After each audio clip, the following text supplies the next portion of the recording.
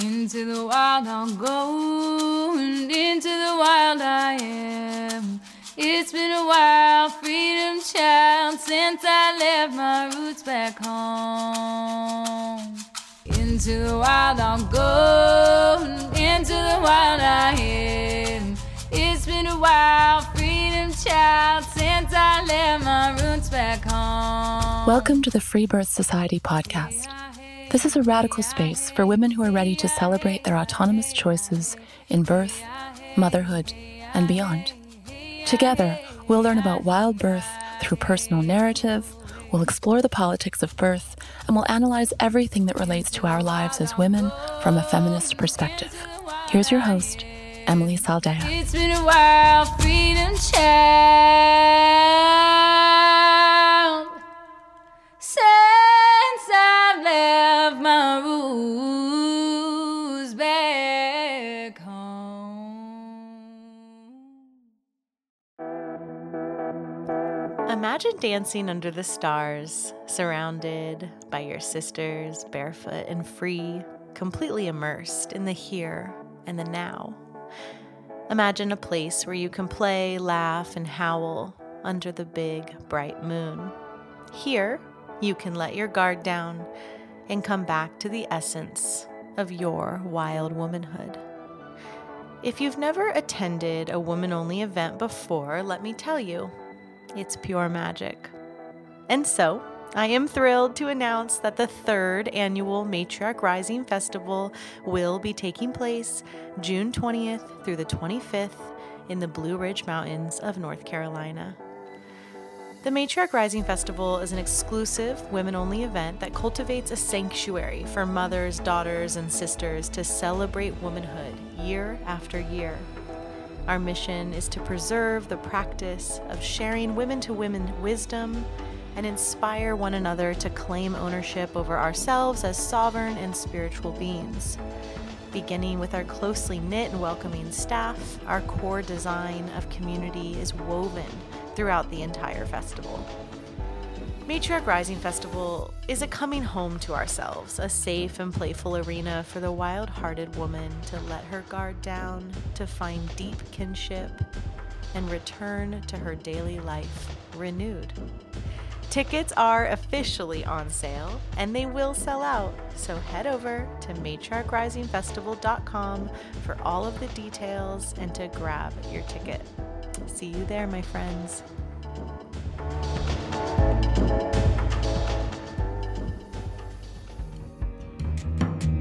Okay, today I am bringing you a very special episode with my dear friend, one of my mentors, elder midwife, Sister Morningstar. Sister Morningstar played a big part in last year's Matriarch Rising Festival on my land this past June, and this conversation was actually recorded for the virtual Matriarch Rising Festival bundle that we offered in the fall of 2022. In this episode, Sister brings us a much-needed, mother-centered perspective on the sacred first moments of a newborn's life. We get into the do's and don'ts of neonatal resuscitation, what is needed to protect the health and well-being of mother-baby, and how to get back in touch with our wild, primal nature.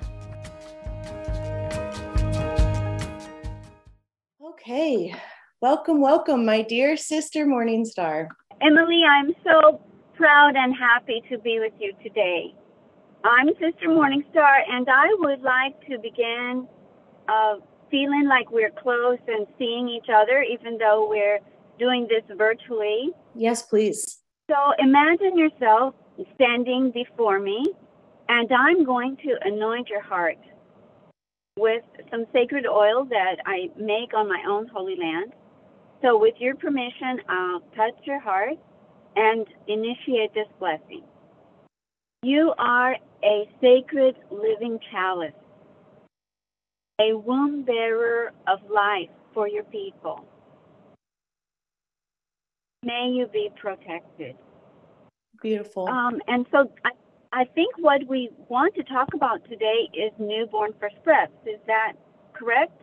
Yeah. So this is going to just be a conversation, a snippet into you sharing some of this important wisdom I want to get into helping women understand, especially women who haven't had children yet, understand what this topic means, what we can do to support our babies. And I would love for you to explain, kind of the default medical response as well, so that women who aren't familiar have that contrast of understanding. And yeah, we'll just take an hour here to explore the topic, and then they can also contact you to do the entire full actual training, which I believe is a long 6-hour in-depth training, which of course we're not here to do today. Yes. So newborn first breath is really almost the equivalent of what medical or modern medicine responses think of as newborn resuscitation. And what's fascinating to me is recently, and I'm a retired active midwife, having traveled the journey of professionalism and starting out in apprenticeship and birthing my own babies without any of all of this even existing before. So going through CPR and then neonatal CPR, as it progressed along and went into things like positive pressure ventilation and how do we get our babies going, of course, we don't handle it that way. We're primate, and primates don't handle it that way.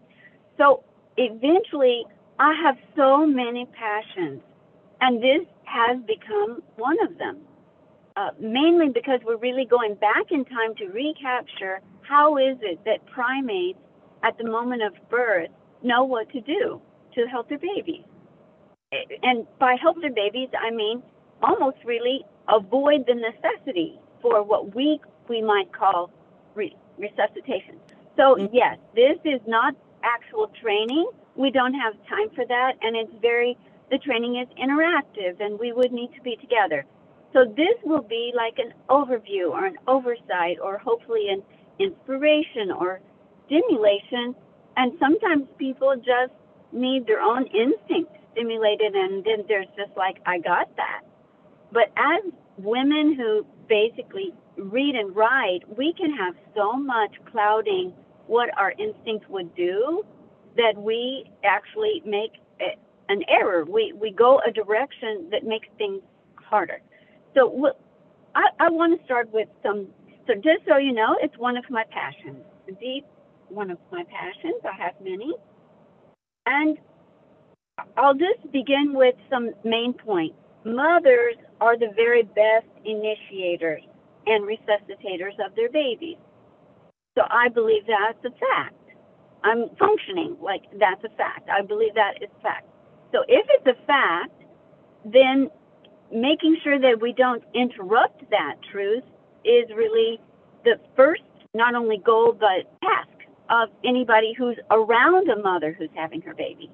So if the mother succeeded in growing her baby, especially full term, to the point of giving birth, then she already has accomplished, like a miracle, a magnificent thing, daily miracle. And then there she is at her moment of birth.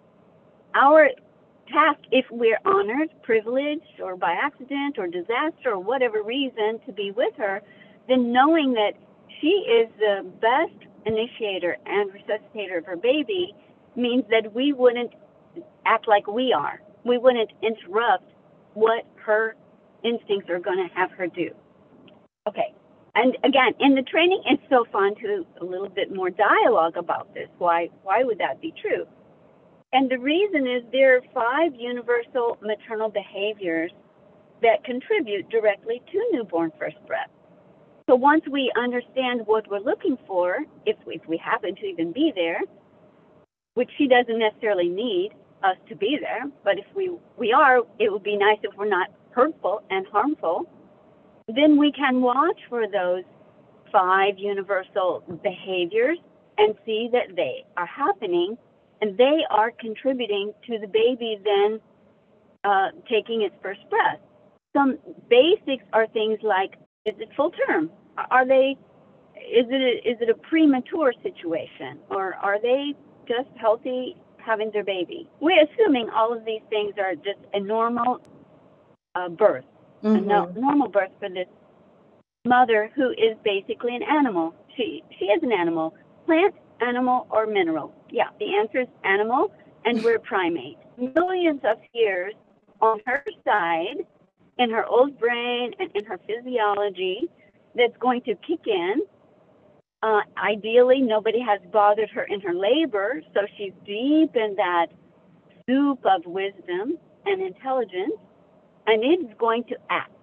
So I want to mention those 5 behaviors that can be observed, by anybody if they happen to be there. The first thing she's going to do is look. It may be her first baby. I've been with women on their 28th baby, which is always really their first baby because you never birth a baby twice.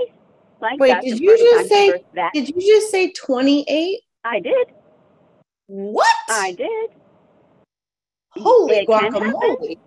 Okay, I've never heard that much. Or 21st baby, or many babies, or 6th baby, like the Mennonites say, when you have your 6th baby, you have half a family. Congratulations, you have half a family. Whatever number baby it is, it's her first baby because you never birthed that baby twice. So it's the first time she's birthing that baby. And she's going to do the same thing every single time. So I want to go slowly with that because at a moment of birth, there's so much excitement. We're talking about people who might be birth guardians or, they're there watching, protecting the space of the birth, or the mother herself. Yeah, that's why I'm going so slow, and I apologize because I know we don't have very much time in this interview together, but it's so exciting and it's so fun. And it's so wonderful for people to come back with their stories and say, oh my God, I've seen this 1,000 times and I never saw it. But it's there. So she's going to look. If nobody is in her 3 feet bubble space, her halo, I call it, then she's going to look at her baby. She's not going to look at the wallpaper. She's not going to look at her nails. She's not going to look anywhere but for her baby. So if she threw her head back in a very orgasmic posture, spinal posture for giving birth, then when her head comes forward, she's going to look at her baby. The next thing she's going to do is she's going to vocalize. I'm going to just say all 5 of them. She's going to look, vocalize, touch, hold, and mouth, with mouth being a verb, not a noun. So she may do all 3 of those first ones so simultaneously, or not necessarily in that order. She may vocalize first, and there may just be sounds like, oh, or she may say, my baby, or she may say, oh my God, or she may, who knows what. But she's going to vocalize, and that vocalization is going to be directed toward her baby. And she's going to look for her baby. And she's going to touch her baby. She's going to reach forward, and it all may happen so simultaneously or fast, or it may be in different order, or it may be one and lots of time passing. She may look, if she's a first-time mother, or if she's had a lot of cesarean, so it's not her first baby, but it's her first non-medicated or vaginal birth where she wasn't birthed by knife. If she was born by knife, like all these things make a difference. The narrative is what's important, of course, in any woman's life, especially at birth. So these can take different order or time, or they can happen all at once. But once she has looked and vocalized and touched, she's going to take hold of her baby. She's going to want to bring her baby up to her. She's not going to grab it by its ankles. She's not going to hand it over to somebody. And she's not going to say, oh, please, you take my baby. She's going to hold her baby. If nobody is bothering her, if nobody is interrupting her old brain and her instinct, and if she's a fierce, female tiger, you can't take a cub from a mother bear's arms, like if she's fierce, then even if you're trying to interrupt her, she won't let you. But she's going to hold her baby and bring her baby as close as she can get it. If she has a short cord, she'll reach her face. She's trying to get her baby to her face. And she may first just hold her on her chest. Emily, you're a woman, you've birthed, and you are a holy woman right now. Am I being boring?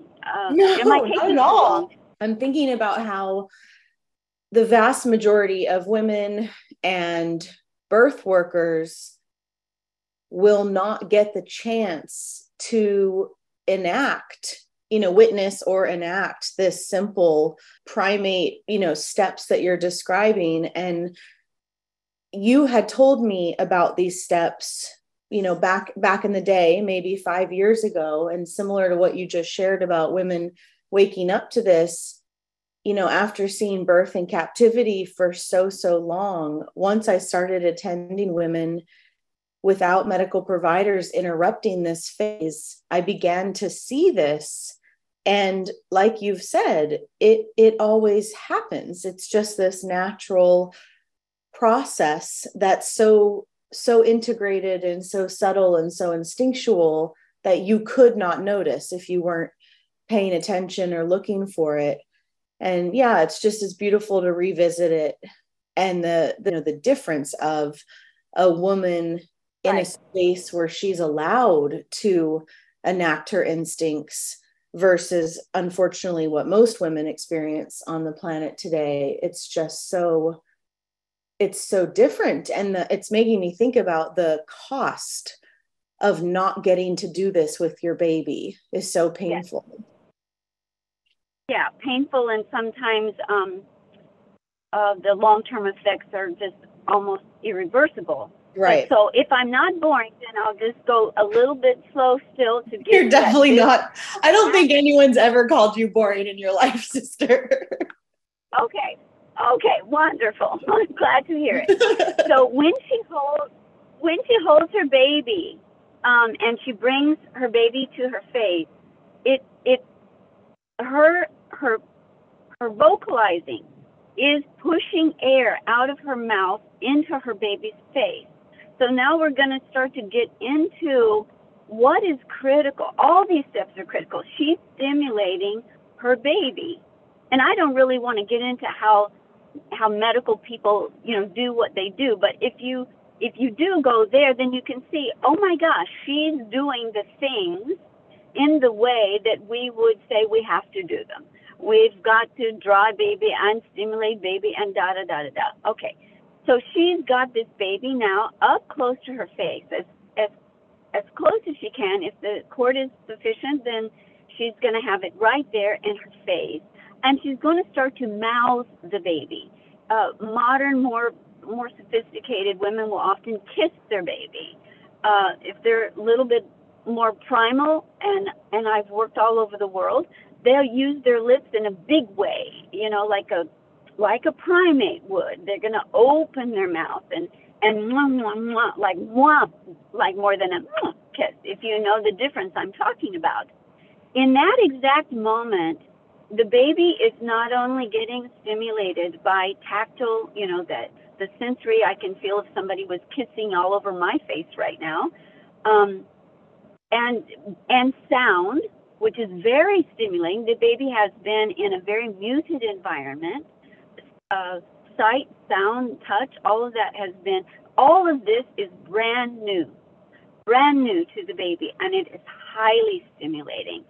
And it's more stimulating for it to be the mother than anyone else on the planet. It's not possible. The highest trained person has less power behind her voice than the mother, who's been the sound that this womb baby has been hearing. So in this instantaneous moment, and she starts to mouth, then the baby is covered with amniotic fluid. The baby is covered with a little bit of blood. The baby is covered with some mucus, some vernix, all kinds of things that are rich in hormonal soup, hormonal cocktail, Michelle O'Donnell likes to call it. But it's just like gold mine, it's ambrosia from heaven. And she's taking it in, and she's not even thinking about it. Oh, this will help my hemorrhage. Oh, this will help my uterus contract. Oh, this will help me stabilize. And she's not thinking, oh my God, if I don't do this, my baby won't breathe. She's in love. She's just a very primal, organic, living creature who is on a euphoria and a high peak Ferris wheel, seeing things from her point of view, her vantage point, that none of the rest of us have. We don't have it. It doesn't matter how skilled we are, professional we are, how many thousands of births we've seen, we do not have it. If we've been privileged to be in the presence or be a witness or be around that, then, part of her cocktail is spilling over to us. We get to have little tiny bit of it. It's pitiful little bit, but even it can make us dance for days. We're on a high for days of like, oh my God, what I just saw and see. So to not interrupt this is the most important thing that the guardian or anyone around can do. To interrupt it is cruel and criminal and ignorant. It's just ignorant because we want the mother and baby to do well. So we have everything on our side for them to do well. So there she is. She's doing something that is helping her baby and helping herself. So I'm going to go to the next point, which is an intact cord. So the cord is getting the baby some oxygen just like it has been. Nothing has changed. It's still getting its oxygen supply, so it doesn't have to rush to burn its lungs up, and cry, immediately like it's lifeline being cut off. So it's very important that the cord is left alone. And the point I want to make here is it doesn't matter if it's what the modern people are now calling, is no longer pulsing or looks flat. Like, do not touch the cord. The mother is the best resuscitator because she is not going to do these crazy things. She's not going to say, somebody hand me the scissors. Like, she is going to leave the cord alone.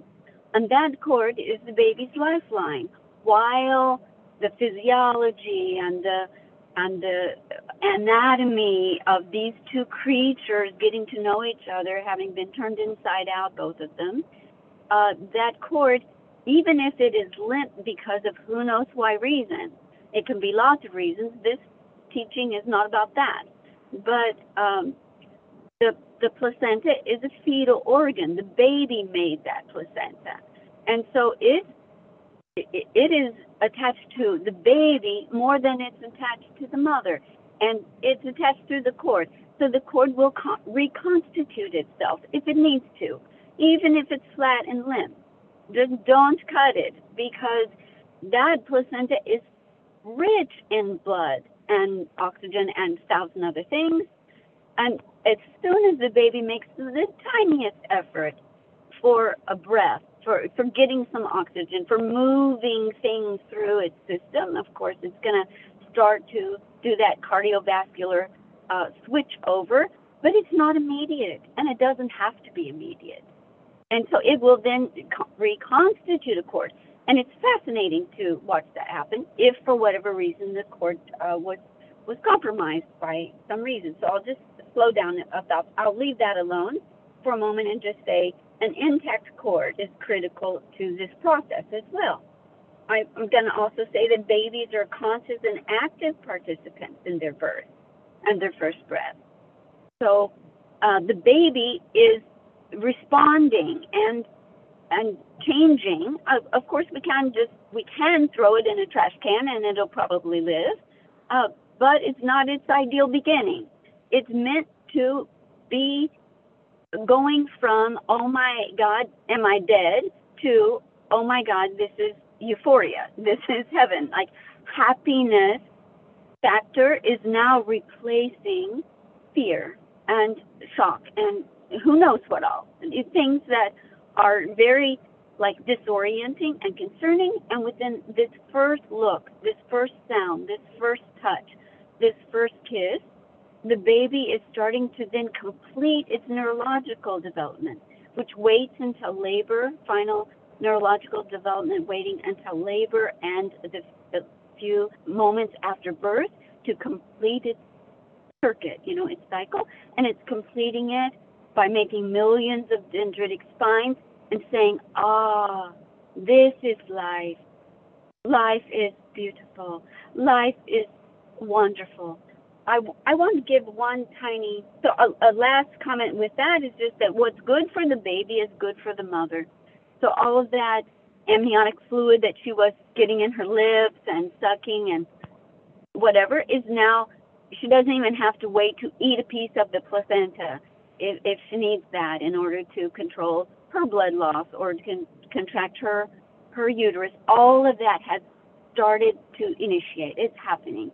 I want to give one tiny story right there. My daughter, one of my daughters, gave birth to a child, a she cub, and it was challenging birth. It was a very serious shoulder dystocia, and it was challenging, and she got her baby out, of course, many things. That's a different teaching than this.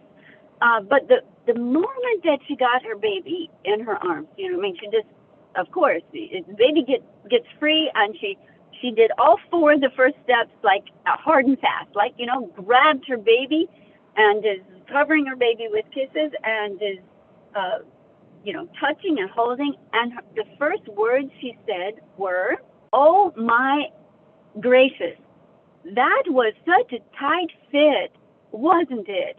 Oh, that was so tight spot. Well, now you know, my little sequoia. Now you know for the rest of your life. When you're in a tight spot, you're going to get out. You're going to make it. Yeah, that's what's going to happen. Now you know all your life. You're going to be okay, even if it's a tight spot." So this song just pours out of her mouth. And the baby, she first was like mad and scream, and then to this whimpering and having their dialogue, the talking back and forth. She's like, "Yeah, I know, it was a tight fit. Well, yeah, now you know this." And so that is her knowledge. That girl grew up and is a pilot.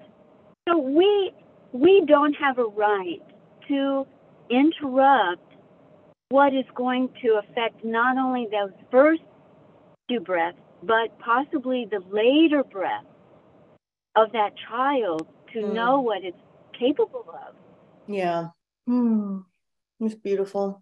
So I want to give a few facts. So right now, fortunately, I've lived past the positive PPV, positive pressure ventilation, errors and damages that were done to babies and continue to be done to babies.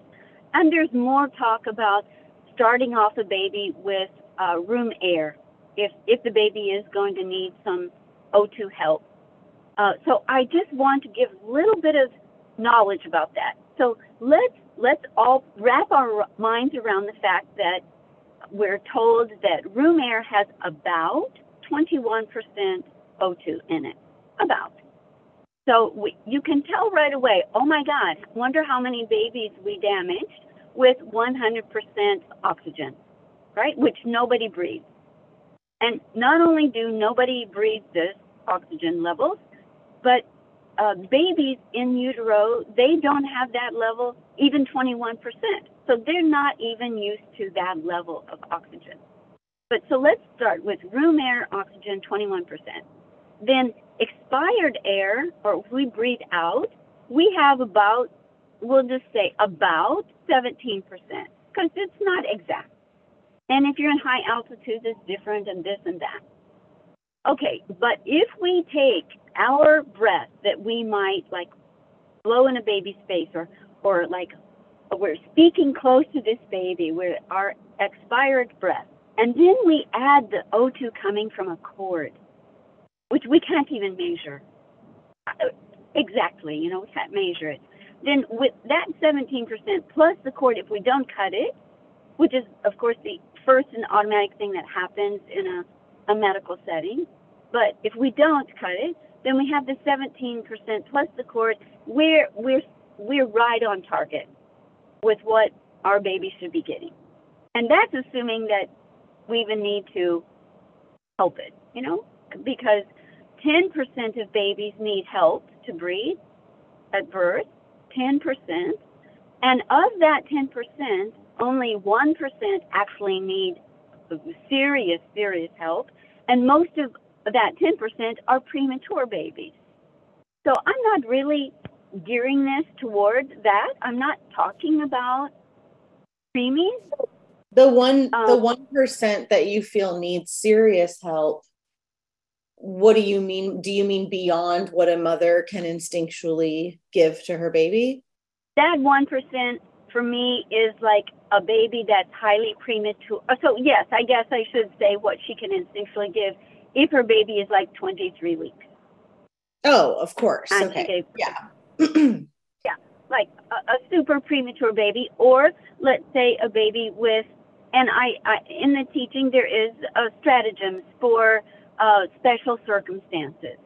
But if the baby has deformities, or there's some heart or an anomaly that we can't change, that made it perfectly fine for womb life, but it can't handle extra uterine life. So aside from those things.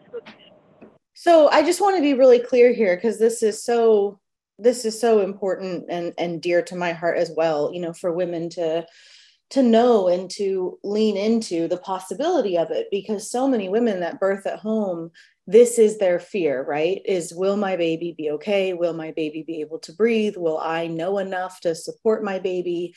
And a lot of women birthing at home have first birthed in the medical paradigm, where their babies are, taken from them, and all the stuff that you and I obviously already know. So can we just slow down there for a moment? Because I would love for you to just speak a bit more on what you're saying, which is, if I'm hearing you correctly, is that outside of very, very, very rare, extreme circumstances, like a second trimester baby, or severely deformed baby, or all of these kind of unusual circumstances, a term baby born physiologically, it is just unheard of that a mother baby won't be able to figure it out in from what I have witnessed and from what I have learned from the mothers that I've personally known.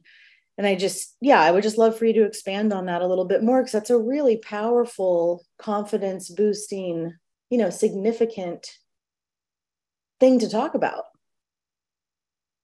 Right. So obviously I'm not God, and no one is. I'm not saying that some rare thing could happen, like, say, for example, a heart defect that can't even be assessed except after birth. So we're not talking about rare things, but just women having their babies. The baby is in more danger of doing poorly by having interventions than it will do by the mother doing what she does instinctually and the cord staying intact. So I can say that with absolute confidence. The baby is going to do more poorly. Now, I'm not saying that a team can't then recover, because that's what they're good at, causing problems and then recovering those problems. And I'm not being super critical. I'm just saying that we don't realize that when we cut the cord, we've cut the oxygen line for the baby. And when we interrupt the mother from what she would be doing naturally, we've interrupted nature's safeguard on how that mother and baby are going to do well in those first breaths and those first moments of life. So her safest bet is doing those two things, doing what she does naturally.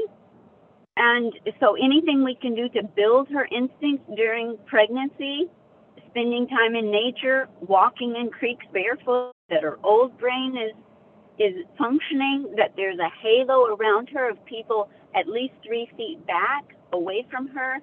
Like that's the safest way. And so I wanted to mention that recently in the midwifery world, the professional midwifery world, the question was posed around the world. So this is global sisterhood. What are some of the most important things you need to know in order to be a really good midwife? This would be professional midwife. And the overwhelming response that came back was how to control a hemorrhage and how to resuscitate a baby. Wow. Okay, fine. It's true. Those are really critical. What I'm describing is the safest way to handle both of those things. Mm-hmm. Now, and we could go deeper into it of like, all right, what if you're watching, you happen to be watching, or you're the mother, and you're watching and seeing, so I want to go over the baby indicators, just if we have time, I'll go to the baby indicators, that the baby is going to change colors, but the baby is going to change color, color up, get more pink, whatever, and it's going to start to move. It's going to have a pulse. It's going to have a heart rate, which is why its color is changing, and it's going to grimace with its face, and it's going to try to grasp with its little hand. So if the mother is looking and vocalizing and touching and holding and mouthing, and if the baby's color is changing and moving and grimacing, it's going to breathe. The thing that follows is a newborn first breath. These things that the mother's doing, that the baby's doing, of course it might just breathe on the perineum. It might just like really go for it, not on a first time baby because its lungs are being squeezed. But 28th baby, they often breathe because there's nothing. Yeah, that's fun. Those are fun births to be a part of. But I hope I'm impressing upon us all that things should be getting better and not worse. And their best chance for getting better is what I've described. If we're watching it and it's not getting better, then what we do is we do what we're doing more aggressively. We don't cut the cord. Right. Right? And we don't just lay the baby down and go, oh, well, I guess it didn't make it. Right. We there is no primate. The forest floor is not covered with dead primates laying all around. The primate gets more aggressive. So I do want to mention stimulation of the inner ear. So mouthing is a normal thing that a primate will do. Not just primates, mammals. If you've gotten to be around dogs and cats and horses and whatever, they're going to lick and kiss or mouth all over the baby, and they head for they go for the orifices. So they'll go for the ear. And when they go for the ear, they might even use their tongue. So if you stimulate the inner ear, the ear, then you stimulate the spinal column. Like that goes straight to the old brain and the spinal column. And if there's any life, if there's any chance of life, it will stimulate. The baby will jerk or move or and have so many of these stories. You can practice it with your loved one. Find somebody or find a stranger, whoever. And if you kiss their inner ear or and get in there, they're going to shiver and shake and jerk and move because you can't hold still. You can't do it. And so, and that's what they'll do. They'll go for the anus and the ears, any orifice. And they're going to start licking and stimulating, and they're going to continue to do it a little more aggressively. And that's when you're going to start to see, oh, okay, it was a slow to start baby because things like water birth, breech birth, shoulder dystocia, which is what happened, I just gave an example of that. These babies are a little bit slower. They're naturally slower.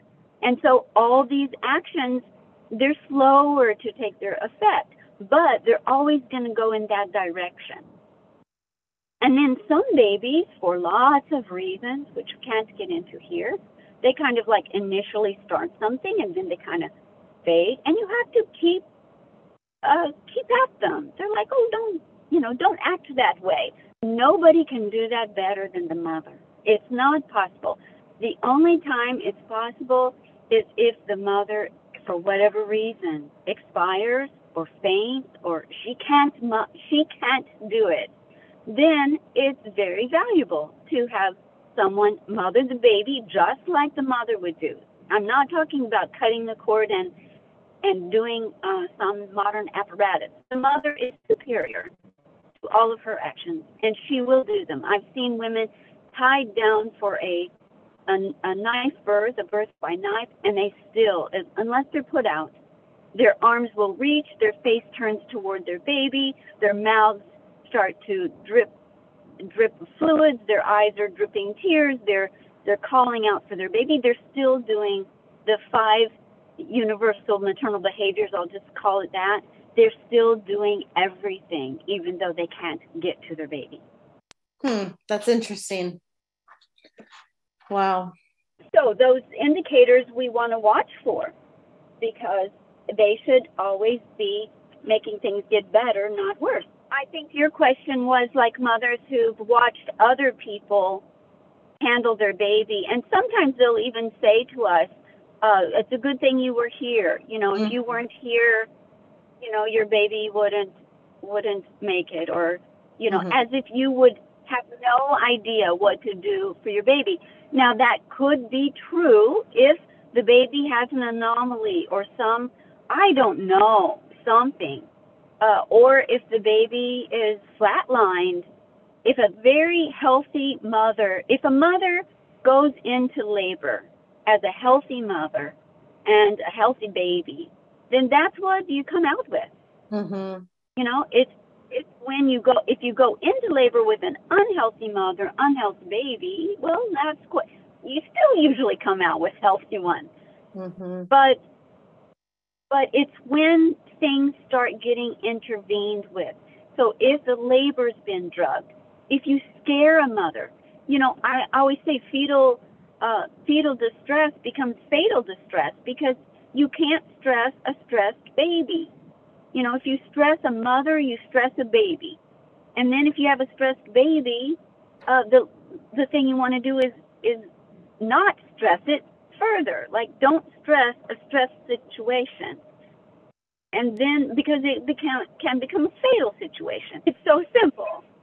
It is. It's so simple, that we got to break it down in these simple, detailed ways, because we have lost touch. So many of us have lost touch with our primate nature, and we don't see normal birth. And so this all feels more heady, I think, for a lot of new women, new mothers, new birth workers than it actually is.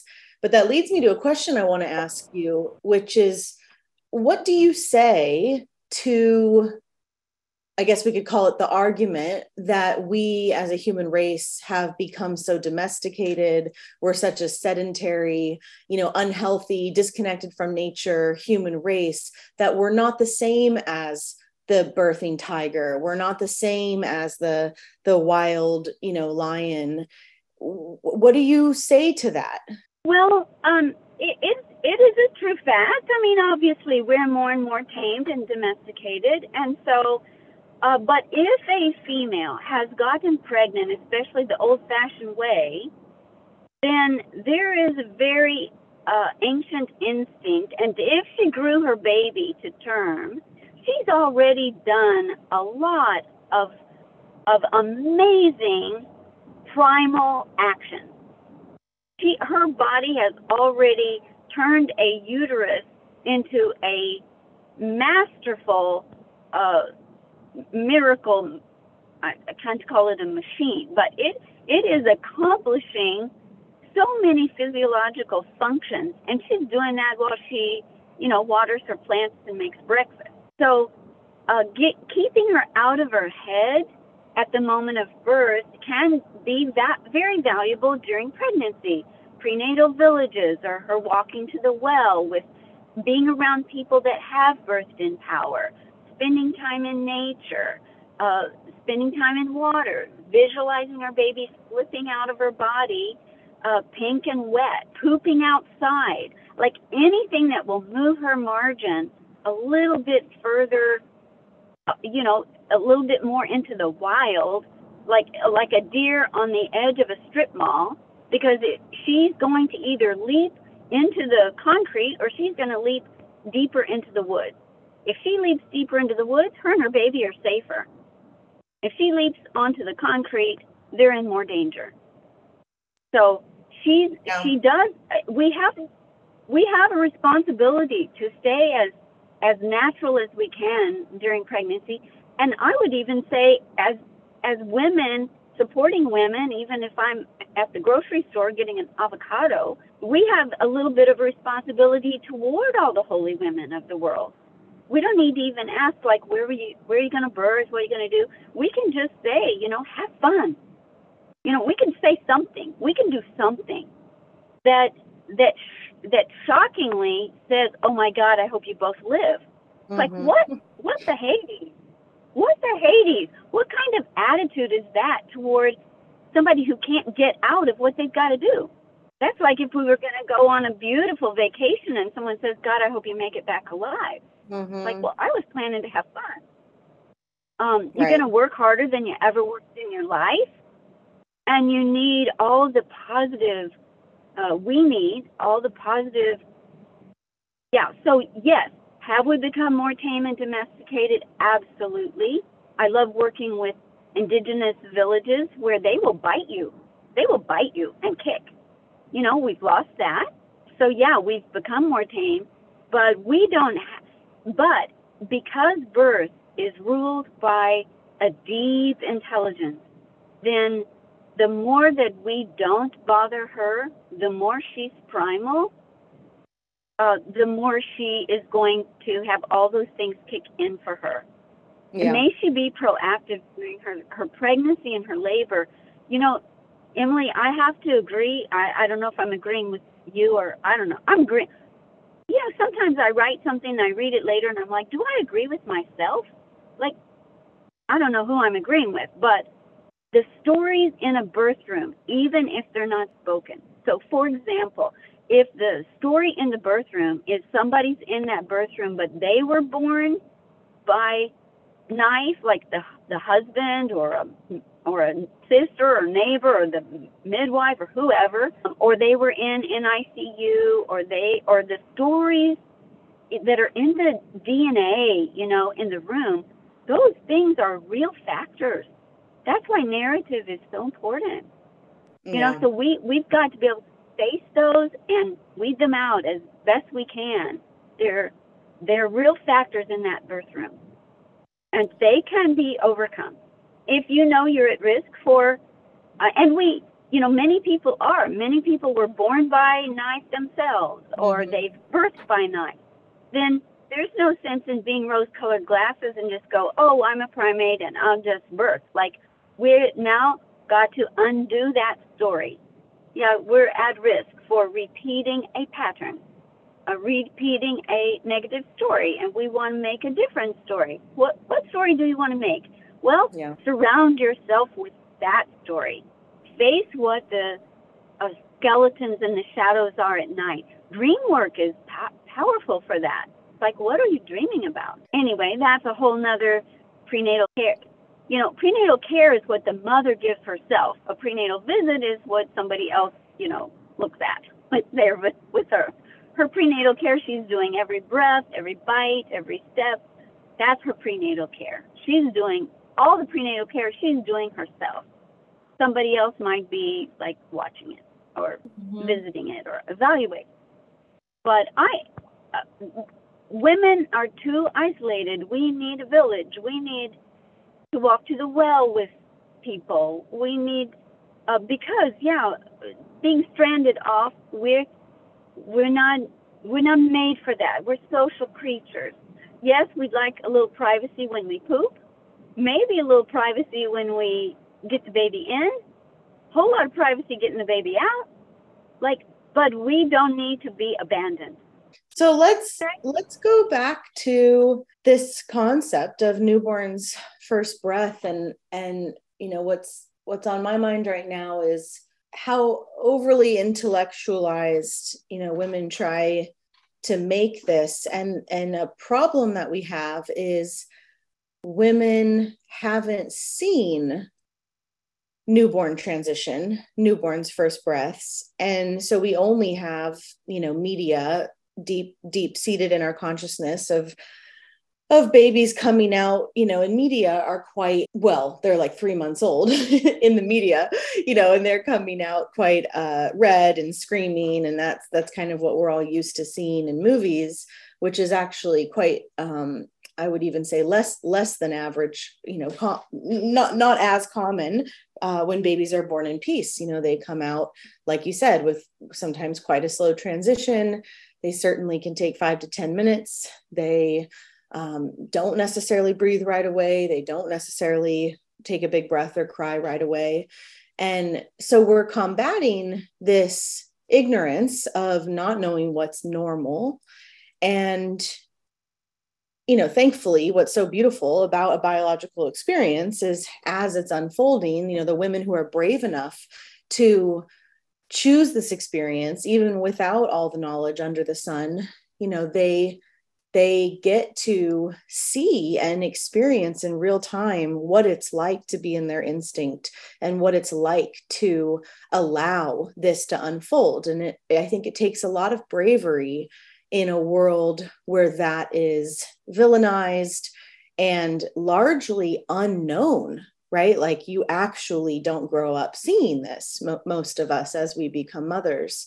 And so, yeah, I just wanted to kind of circle you back to what can we tell the mothers who are brave enough to birth, at home as the authority and want to open up to their own instincts and want to give their baby the safest, most, in alignment with the biological design, first breaths, support the transition. What else do we want to have them know about to prepare for that time? Okay, that's beautiful. I will comment that those stabilizing first breaths, you mentioned 5 to 10 minutes. Time is an interesting thing, but the main thing is the baby would be getting better, not worse. Mm-hmm. So even though it may be slow to do whatever it's doing, and the word allow is interesting. I understand what you meant by using the word allow, but I'll just say that actually there's really not much allowing going on except by people watching, because the mother and the baby, they're not allowing. They're just busy. They are interacting. They are very active participants. They're proactively doing something on a continual basis, and that's what's allowing things to progress in a positive way. So I will say, with my daughters, they did not watch any human birth. So during their pregnancy, I'm not saying they haven't been at birth or seen birth videos or this or that, but during their pregnancies, I had them watch animal birth. And there's a wonderful one in the Ithaca Zoo. It's a chimpanzee birth. And they watched it over and over and over. It's one of my favorites because those two chimpanzees, one is actually acting as a midwife, and the other one, she's having the baby. And this baby has to be, quote, its transition is slow. It has to be, quote, resuscitated. It needs help. And the zoologists, the anthropologists watching, they're very strict about not intervening, so they don't do anything. And you're just watching this primate mother do what she does to get this baby going. And it's beautiful, beautiful birth, and they watch it over and over and over. What's fascinating is my youngest daughter, and that's the only birth she watched. I always only have them watch animal births. Ideally not in captivity, but this one in captivity just happened to be excellent because they did not do anything to intervene. But the amazing thing about that birth was not only did my daughter, Callista, do what that primate did, so that was imprinted in her consciousness, in her mind, and her role playing, her imprinting. So not only did she do what the mother did, the baby did what this baby did. It was fascinating to watch. It's as if the baby had been watching the video or the film as well. But the baby actually moved its mouth and did what these little primates did. So animal birth is one answer I can give. What can we do to help them when they haven't seen it and they haven't been around it? Don't watch human birth. They're a mess. I mean, even ones at home and this and that. Watch if you're pregnant. If you're not pregnant, watch whatever you want. But if you're pregnant, watch animal birth. Watch and see what those giraffes do, and the mammals, and especially primates. Study your dreams.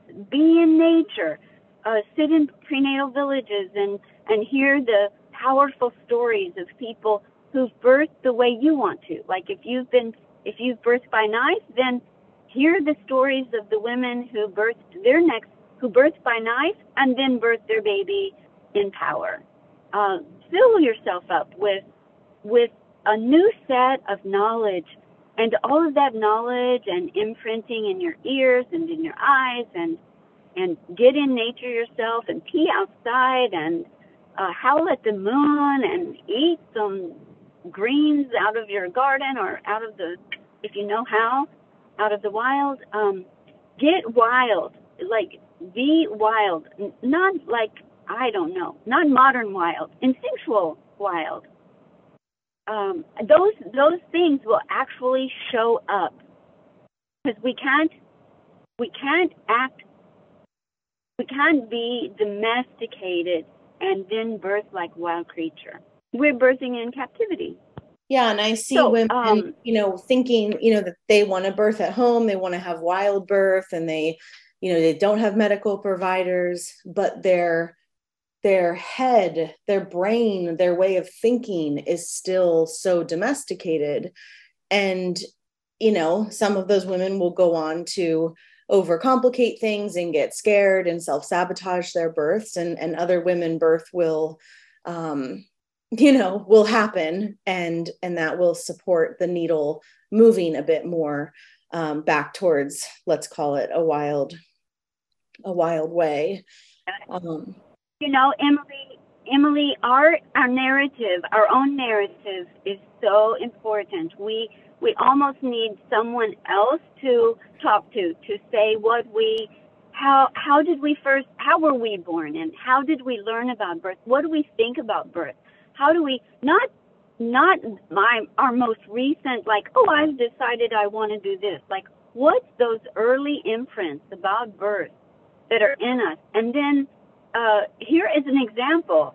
I got a call in the middle of the night, one night, from a CEO in LA for some big company, and it was going to be her first birth, and she really wanted a natural birth. She was going to have a hospital with fancy midwives and but she really wanted it natural. Fine.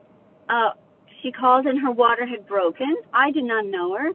My daughter lives on the West Coast, and she knew her, and she called her, and my daughter said, if it were me, I'd call my mother, so I don't know what else to tell you. Just try. She'll help. She will answer your call. I did, and we ended up talking for 13 hours. Her water had broken, The end of that story is, and of course the medical team wanted her to come in, and she was afraid if she went in that they would put her on this conveyor belt of like starting an induction and then this and that and and she really wanted to have this natural birth. But she was not a wild woman at all. Not at all. Not one drop of her. It just was crazy as I worked with her and listened to her. So we worked with the ideas. I'm like, is blood running down your leg? Or, no, everything's fine. Okay, well then let's get a cup of tea and just talk for a while. That talk turned into 13 hours, and she ended up, by the time she was not able to talk and pushing her baby out, she had her baby in the hallway of the hospital. Afterwards, I asked her, tell me what was on your mind. What were you thinking? And she said, sister, I just kept thinking, my grandmother had 13 children on a farm in Iowa. And I'm trying to just have one baby. If she could have 13 babies on a farm at home in Iowa, surely I can have a baby. Okay, that story is what made the difference in her being able to do what she did. Yeah, it's so important to have those tethers of birth and power stories, huh? So the opposite. If a mother ends up in a very non-victorious way and she's devastated, and we find out, what were you thinking? Often what she's thinking is, I was thinking about Aunt Elizabeth who died in childbirth, and I was so scared. Mm-hmm. And she may not have mentioned that one time in her prenatal time. She may not have ever spoken of it, but it was the thing that was back there. Or somebody else in the room is like, well, I was so scared because my mother hemorrhaged and she almost died and they had to do a hysterectomy. Mm-hmm. So these things are in the room. They're in the room, and they're in the narrative, and they're in the psyche. So we must get very honest with, like, whoa, what are my black holes? What are my shadow places? And how can I be so brave to face those, and what am I going to do with them? Just like if we, on the physical level, if we break our leg right before we're going to give birth, and our plan was to squat to give birth, only now we've got one leg stretched out, which I've helped a mother. She's like, oh, I so wanted to squat. And so we created a very, very creative way for her to get into a semi-squat position and give her birth this way, but she couldn't squat with both legs. She had broken legs. So physically we face the reality, and we must learn to face, where have I been tamed? What has robbed me of my instinct? Where is my instinct injury? Because if we don't face it, it will show up in labor and birth. But there is 1,000,000 years of biology. If we tap into the old brain, I want to say that it's important to me to say this last thing. A woman in labor and at birth, she perceives any sight or sound that comes into her halo as danger, even if it's positive. So if she's pushing, or she's like at the moment of birth, and somebody reaches over and says, you're so beautiful, you're amazing, you're doing great. If she's deep in her old brain, her eyes are going to widen. She doesn't have language. Language is in the forebrain. So she had to go to forebrain to hear that, to try to, and she is 99% times is going to say, is everything okay? Is everything okay? Is my baby okay?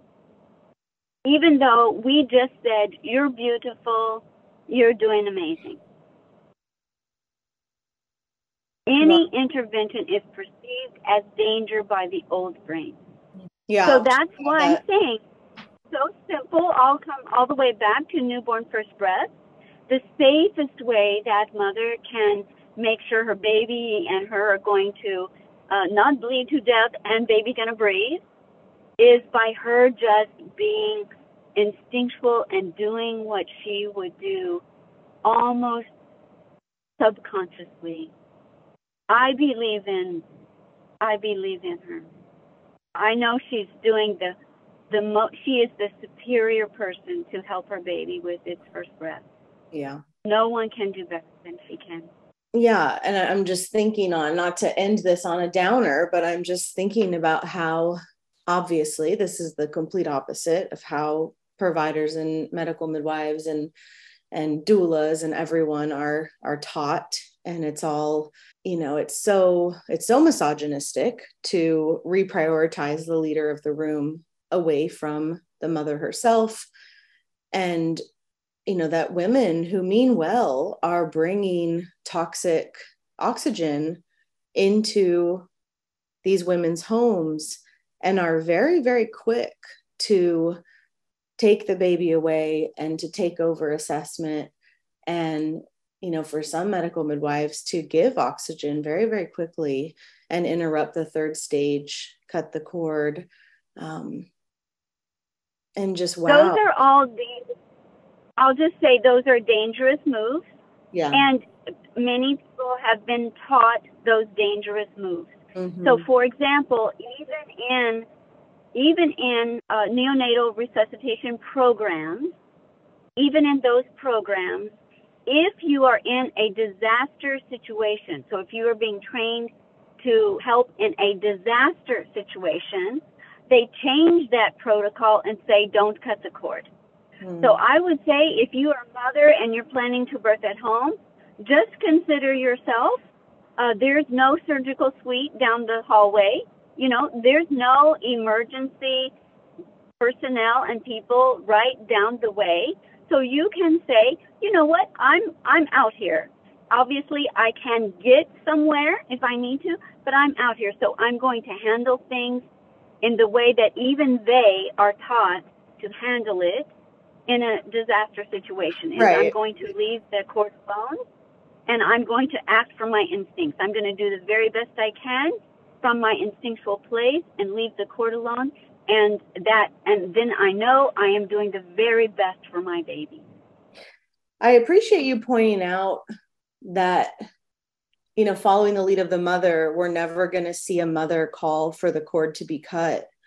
And that's such a obvious, but kind of interesting, thing to point out, because of course I've never in any setting, I've never seen a woman say, give me the scissors, maybe hours later, but certainly not in the transitional time.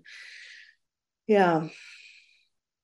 Right. They're not going to ask for that, or they're not even going to say, don't we need to cut the cord? Shouldn't you cut the cord? Please cut right. the cord. Like they're not going to go there.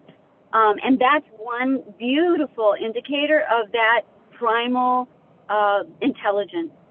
Mm-hmm. It's not going to do the dangerous action that is now going to compromise. Would the baby breathe and live? Most of the time, yes, because 10% of only babies need help anyway, and most of those are premature. So we're not even talking about those babies. I might add that even neonatal resuscitation is only 7 to 9% successful, even in the ones that need it.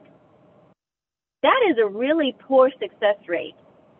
That's for me, for my life, like if it was my baby, I'm like, ooh, I'm going to go with not cutting cord and doing nature. I'm going to err on the side of nature because I've got a whole lot more success rate than 7 to 9%. And that's just that heady place when we need to get that kind of stuff out of our head. Because, like I said, in the moment of actually pooping or making love, if we're orgasmic women, or giving birth, or any of these highly refined biological functions, we don't need to think about, God, I hope my blood pressure is okay. Mm-hmm. I guess I'm wrapping things up too and saying it's exciting to know that, wow, I have an intelligence. I don't just have luck on my side. I don't just have like lady luck. Like I have an intelligence in me that is safeguarding the moment of birth, just like it's safeguarding, second semester and I'm growing my baby, and it's safeguarding that moment. And what would you say to mothers who are wondering how they need to prepare and if they need to take neonatal resuscitation training in order to have their free births? I would not. I know that this is a counter to my own colleagues, and I apologize. But I would say if it's a mother, don't take that. It will scare you. It's imprinting you and imprinting your baby to need something that you not only won't remember exactly how to do or whatever, but that you have a higher intelligence, like imprint yourself with what I'm describing. Mm-hmm. You know, yes, your baby needs stimulated and needs some, blow in its face or get oxygen in its face, or it might, I don't know. But don't take these programs that make you try to prepare intellectually for an instinctual experience. Yeah, exactly. Prepare yourself instinctually to have the best outcome of an instinctual experience. Beautiful. Well, it's a nice note to end on. May it be so, and I'll just say that blessing again, or maybe we can sing a little song, or the She Bear song, which is Birth Like a She Bear. To everyone here that has been with me and been talking about beautiful newborn first breaths, I will close with the song. It's a Navajo song, Birth Like the She Bear, and you will and may you not only birth like a she bear, but mother like a she bear. I do not have my drum, but I have my hips, so I will use my hips as my drum. Ya na poe ya poe ne. Ya na poe ya poe ne. Poe ya poe ne. Hey ne. Ya na poe ya poe ne. May you be protected. Thank you so much, Sister Morningstar. Loved having you in connection with me today and to share your wisdom. And thank you so very much. Love to you, dear one, and give your baby one extra kiss from me. I will. Thank you. Blessed be. Blessed do, everyone. And that's it for today, my sisters. Check out everything we do, including one-on-one and group coaching, learn about our private membership, in-person retreats, and more on freebirthsociety.com. Our online courses are on freebirthsocietycourses.com, including our flagship course, The Complete Guide to Free Birth. Don't miss the Radical Birthkeeper School if you're ready to become the authentic midwife that women are searching for. Together we rise, and the revolution starts inside each of us. I'll leave you with our Free Birth Society theme song, Wild Woman by Aruba Red. I honor you for the wisdom you held, the ancient traditions of plant medicine and womb magic. I feel the spirit of the ancestors as I place my hands upon my belly.